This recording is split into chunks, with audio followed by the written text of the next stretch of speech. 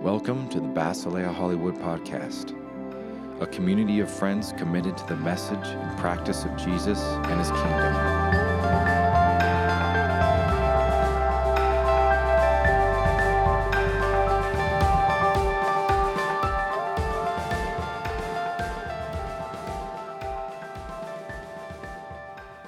So I'm gonna talk for about 20 minutes on some scripture. So if you've been here for a while, then you know that we've been going through the Gospel of Matthew, and more specifically, we've really been chowing down on the Sermon on the Mount, as it is most famously known.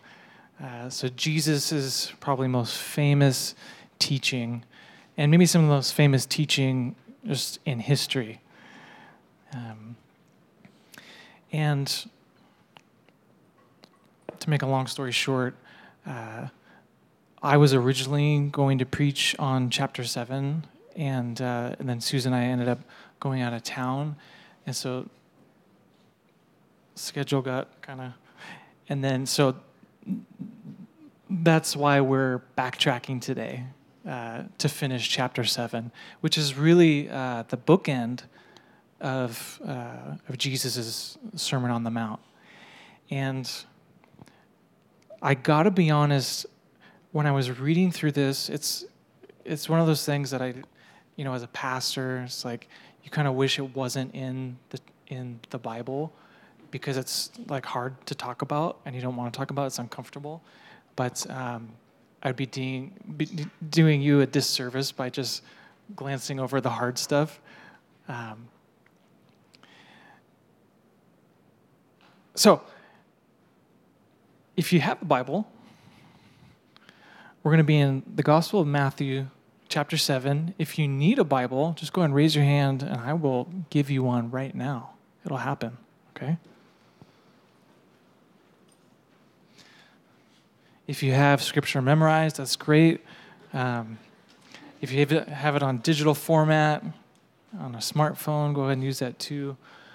We're going to see it on the screen. And, if we could actually all stand and read this together.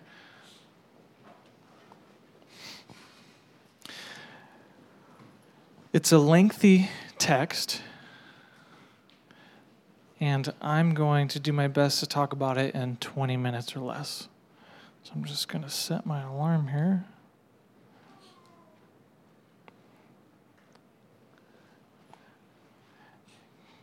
Chris, can we get that text up there? Okay. So we're just going to read this together, okay? And if you want, we can do this tender as well.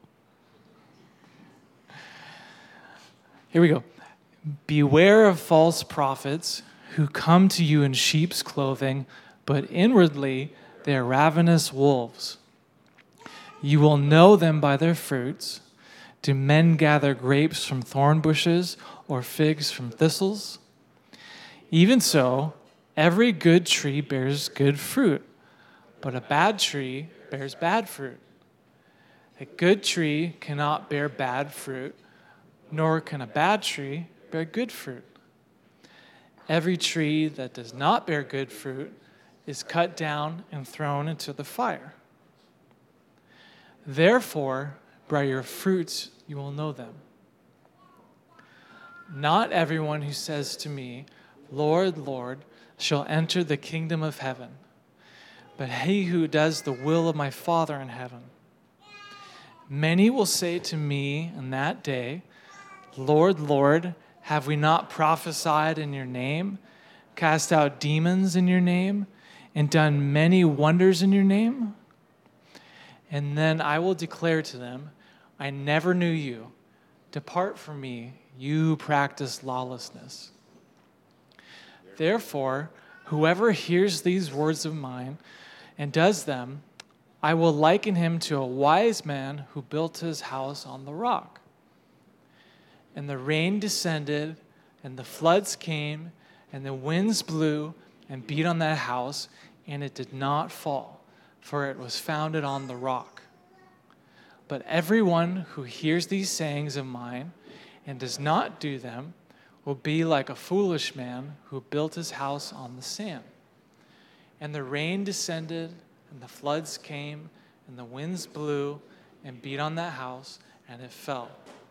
And great was its fall. And so it was, when Jesus had ended these sayings, that the people were astonished at his teaching. For he taught them as one having authority, and not as the scribes.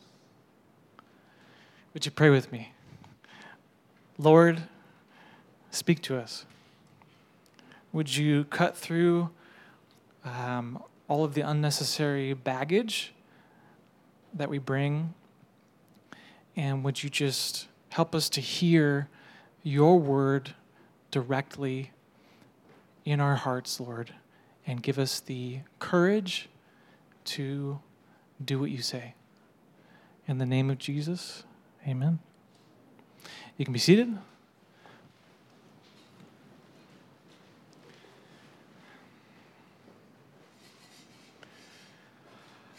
So this is a giant text. There's so much we could say. We're not going to say everything. We don't have time. But when I was talking to Bill, who's also on the teaching team, if you didn't know, he's just right here. Can you raise your hand, Bill? This is Bill. Bill asked me a question. He's like, so, okay, are you going to talk about the spicy meatball? And I said, I knew what he meant. And I said, yeah, I'm going to talk about it. So I'm going to talk about the spicy meatball. Maybe there's more than one, but specifically, not everyone who says to me, Lord, Lord, will enter the kingdom of heaven. Okay? So let's just do a quick context. What the heck is Jesus talking about? Okay? So like I said, this is the last part of chapter 7. Jesus is bookending his teaching in chapters 5 through 7, his Sermon on the Mount. Okay? So the words, his teaching that he's referring to are that. And we're going to do a quick recap of what he said in his teaching on the Sermon on the Mount. Okay?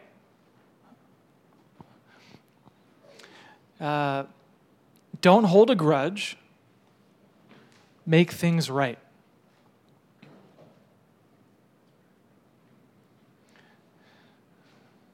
Don't use your imagination to reduce people to body parts.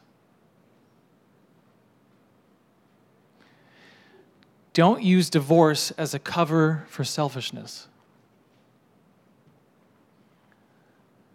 Do what you say. If someone hurts you, the you is missing, sorry. If someone hurts you, don't hurt them back. Love your enemies and pray for them. Don't do religious/good things to impress others. Forgive. Live for God and not money and/or stuff.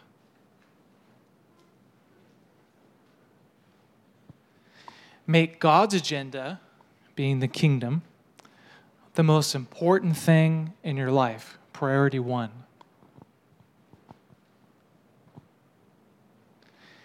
Take a hard look in the mirror before you try and help someone with their sin. Pray persistently.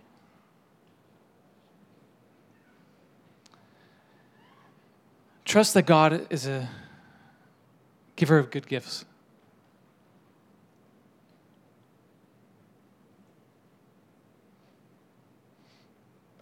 Actually, do you mind taking that down for a second? Thanks. So this is sort of the gist of what Jesus said, okay? Now,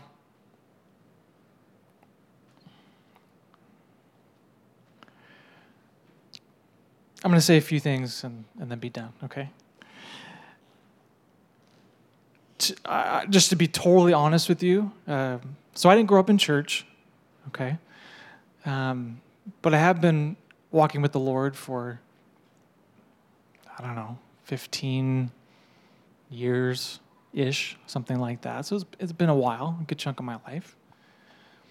And as a Protestant, I always thought that for the most part, the reason Jesus gave these teachings on the Sermon on the Mount was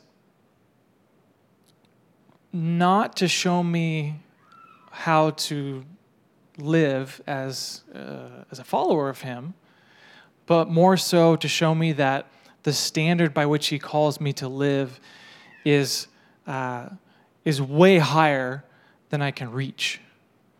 Therefore, this stuff, it's very nice, but it's impossible. I can't do it, and therefore it is irrelevant to my life.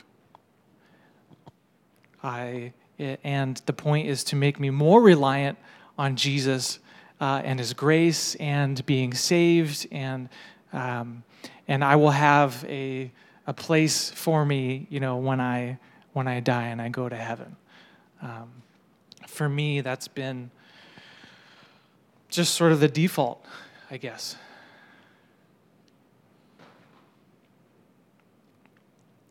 And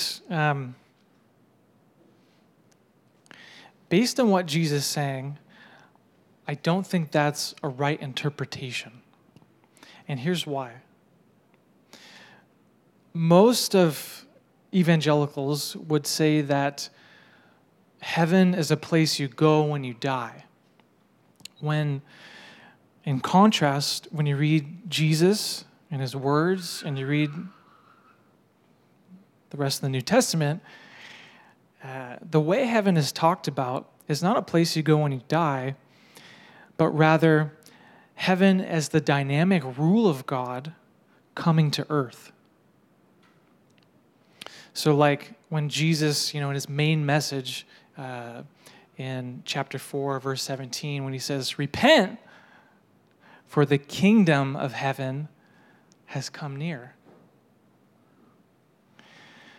And when Jesus teaches us how to pray, "Let your kingdom come, let your will be done on earth as it is in heaven."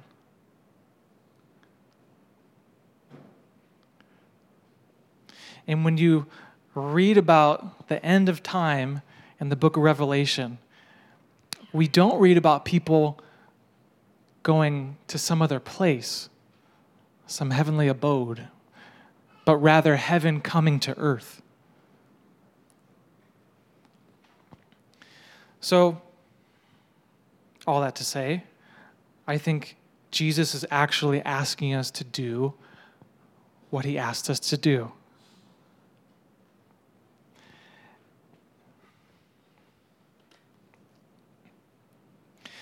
And let me just quickly read this part of the text again. So Jesus is saying that at the final judgment, there will be people who thought that they knew Jesus, thought they had a relationship with him, thought they followed him, and will be really surprised because Jesus is going to say, "I never knew you."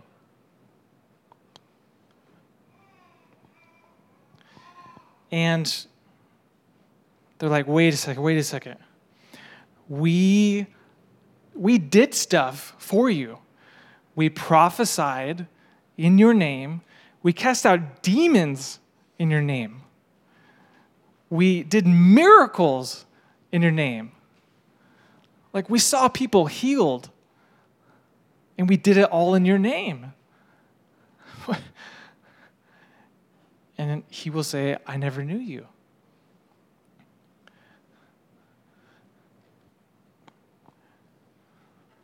So Jesus seems to equate knowing him, loving him, with doing what he says. How do you know Jesus? How do you love Jesus? Obey his commands.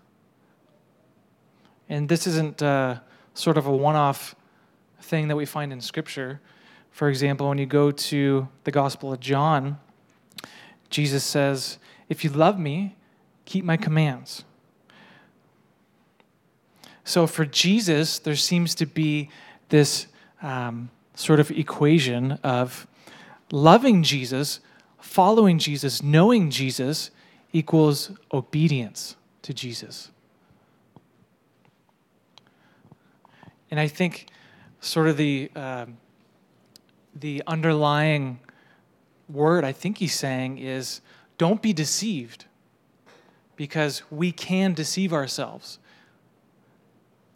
We can hear his words and his teachings and not do it, not obey, not follow him, and think we're like the bomb Christian, you know? And what's interesting is that it doesn't even sound like Jesus is disputing the claims that, you know, the miracles and the power stuff happened, you know? But Jesus is saying, to love me, to know me, is to hear my words and to obey. Because we can hear, but there's a difference between just hearing and actually putting them into practice. So we can deceive ourselves. And secondly, Jesus talks about watching out for false prophets.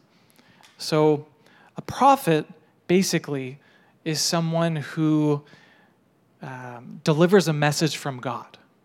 Okay, it's like sort of a mouthpiece for God. And Jesus said that, well, he warns us to watch out for false prophets. And there are people who are all about the glory and the power and the miraculous and all that stuff, but may not have any sort of, well, Jesus says, you know, how do you discern whether someone is speaking from God or not? How do you discern whether someone is of me or not? And he says, you can tell by their fruit. If someone's a false prophet, their fruit stinks. They've got stinky fruit.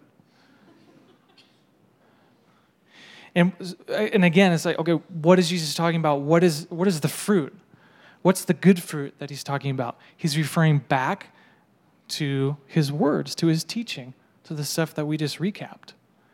So there are many people, and I don't think I need to explain because it's just sort of common knowledge. There are false teachers, false prophets all the time, everywhere, who even claim to be of Christ and to do things in his name, and they have stinky fruit. And what I mean is that they do not, let's say, for example, forgive. That's not a part of, it's like, who the heck cares about that? You know? They don't actually follow Jesus by obeying him. And raise your hand if you've been through a church split. Yeah. And those can be extremely painful, right? And a lot of times, you got one guy over here, one leader, one pastor, whatever over here. God is saying this, and come follow me. And then you've got people over here, and there's just like, so this idea of following Jesus or being a Christian with the posture of what's in it for me, it's not going to lead us to a good place, right? But the posture of surrender to God is really what he's looking for. Now, also in Actually, I'm going to read a quick story. So this guy named Francis McNutt has prayed for thousands of people. He's prayed for healing for thousands of people. Okay? And this is a short story, a very quick story that he tells about forgiveness. He said, I remember being asked by a woman to pray for an inner healing. So in other words, an emotional healing. When we talked about her childhood, she indicated that her deepest problem, an unreasoning hatred of men, including her husband, went back to the harsh treatment and derision that her brothers had heaped upon her as a little girl. Before praying for inner healing, I asked her to forgive her brothers. This she refused to do. I told her that this would block any healing. She still refused. When I asked her why she hung on to her resentment, even though she was being destroyed by it, she thought for a while and then replied that if she forgave her brothers, it would take away her last excuse for being the harsh kind of person she was. She could no longer blame them. After praying for a short time more, she realized how contrary this was to her Christian commitment and to her professed desire to be whole. With tears, she forgave her brothers as best as she could, and then she actually did receive the deep healing that she was seeking. God is good and he loves us, and his plan is to restore us as whole human beings as he restores this world. And so it's not like God is saying, here's a new list of stuff to do. That's not what it's about. It's about our heart being in a posture of surrender to Jesus. Okay? And Jesus died to forgive us, right? So that we can extend that same grace, that same forgiveness to other people. But personally, I don't like that message. That's not fun. I'd rather stay angry. But it's interesting how when we hold on to anger, it doesn't just go away. It actually takes root in us, and it grows, and it becomes bitterness and resentment, and it actually eats away at our soul. So Jesus is actually asking us to step into things, to do things that are actually beneficial to us. It's kind of genius.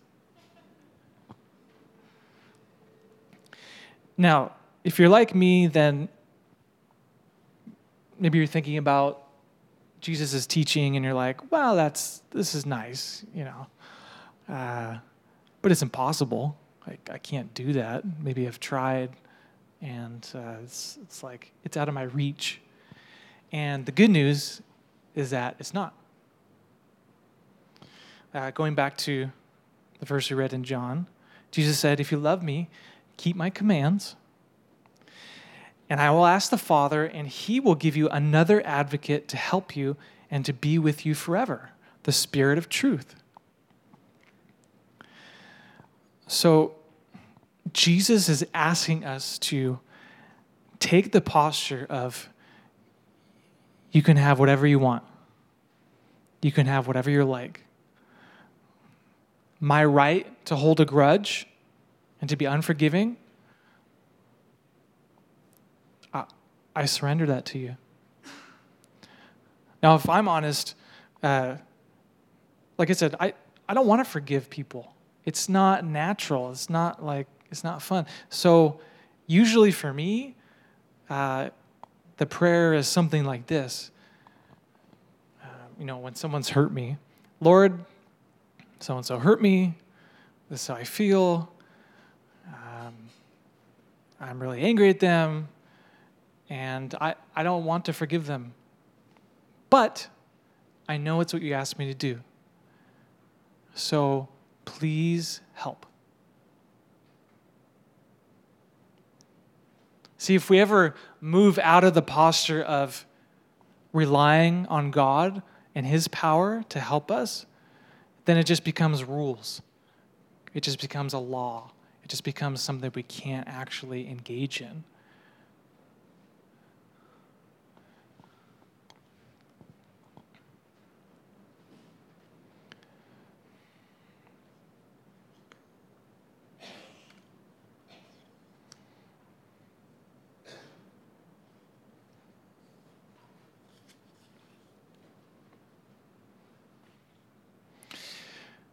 So Jesus bookends his teaching with, which is what I think gives his teaching teeth.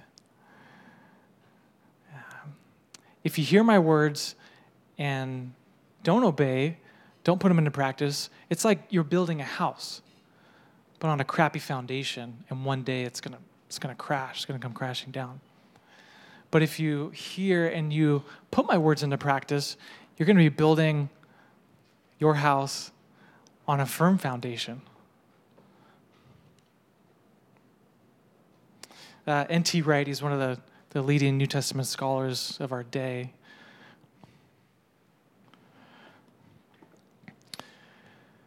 He says, once we see this larger picture, we can see more clearly of what Matthew wants us to pick up here. This is a message for all of us. If we build our lives on Jesus' teaching, we will be a part of the house that lasts forever.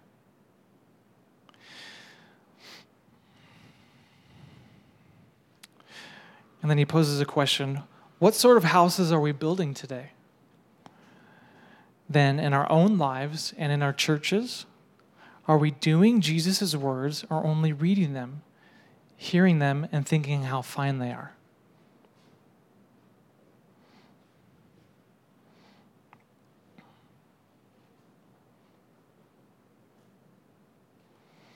Let's stand and would you pray with me?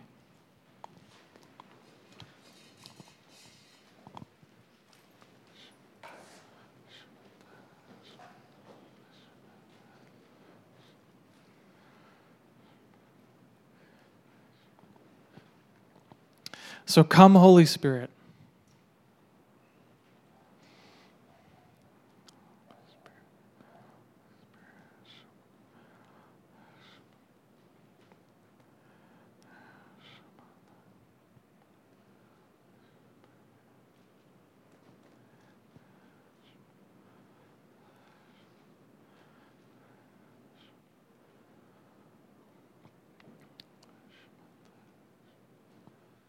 Come, Holy Spirit.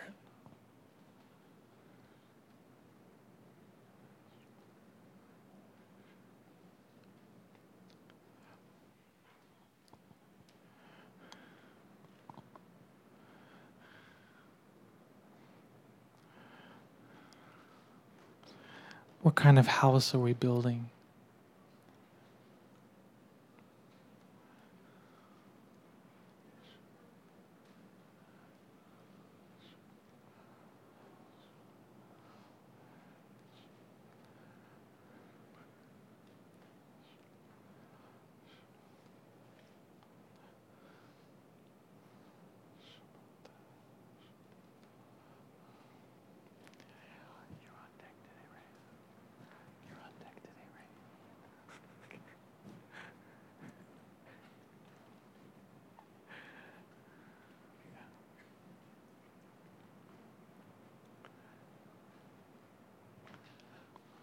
So we'll just wait for a minute or two. Just ask the Lord, what are you saying to me, Lord? What are you doing?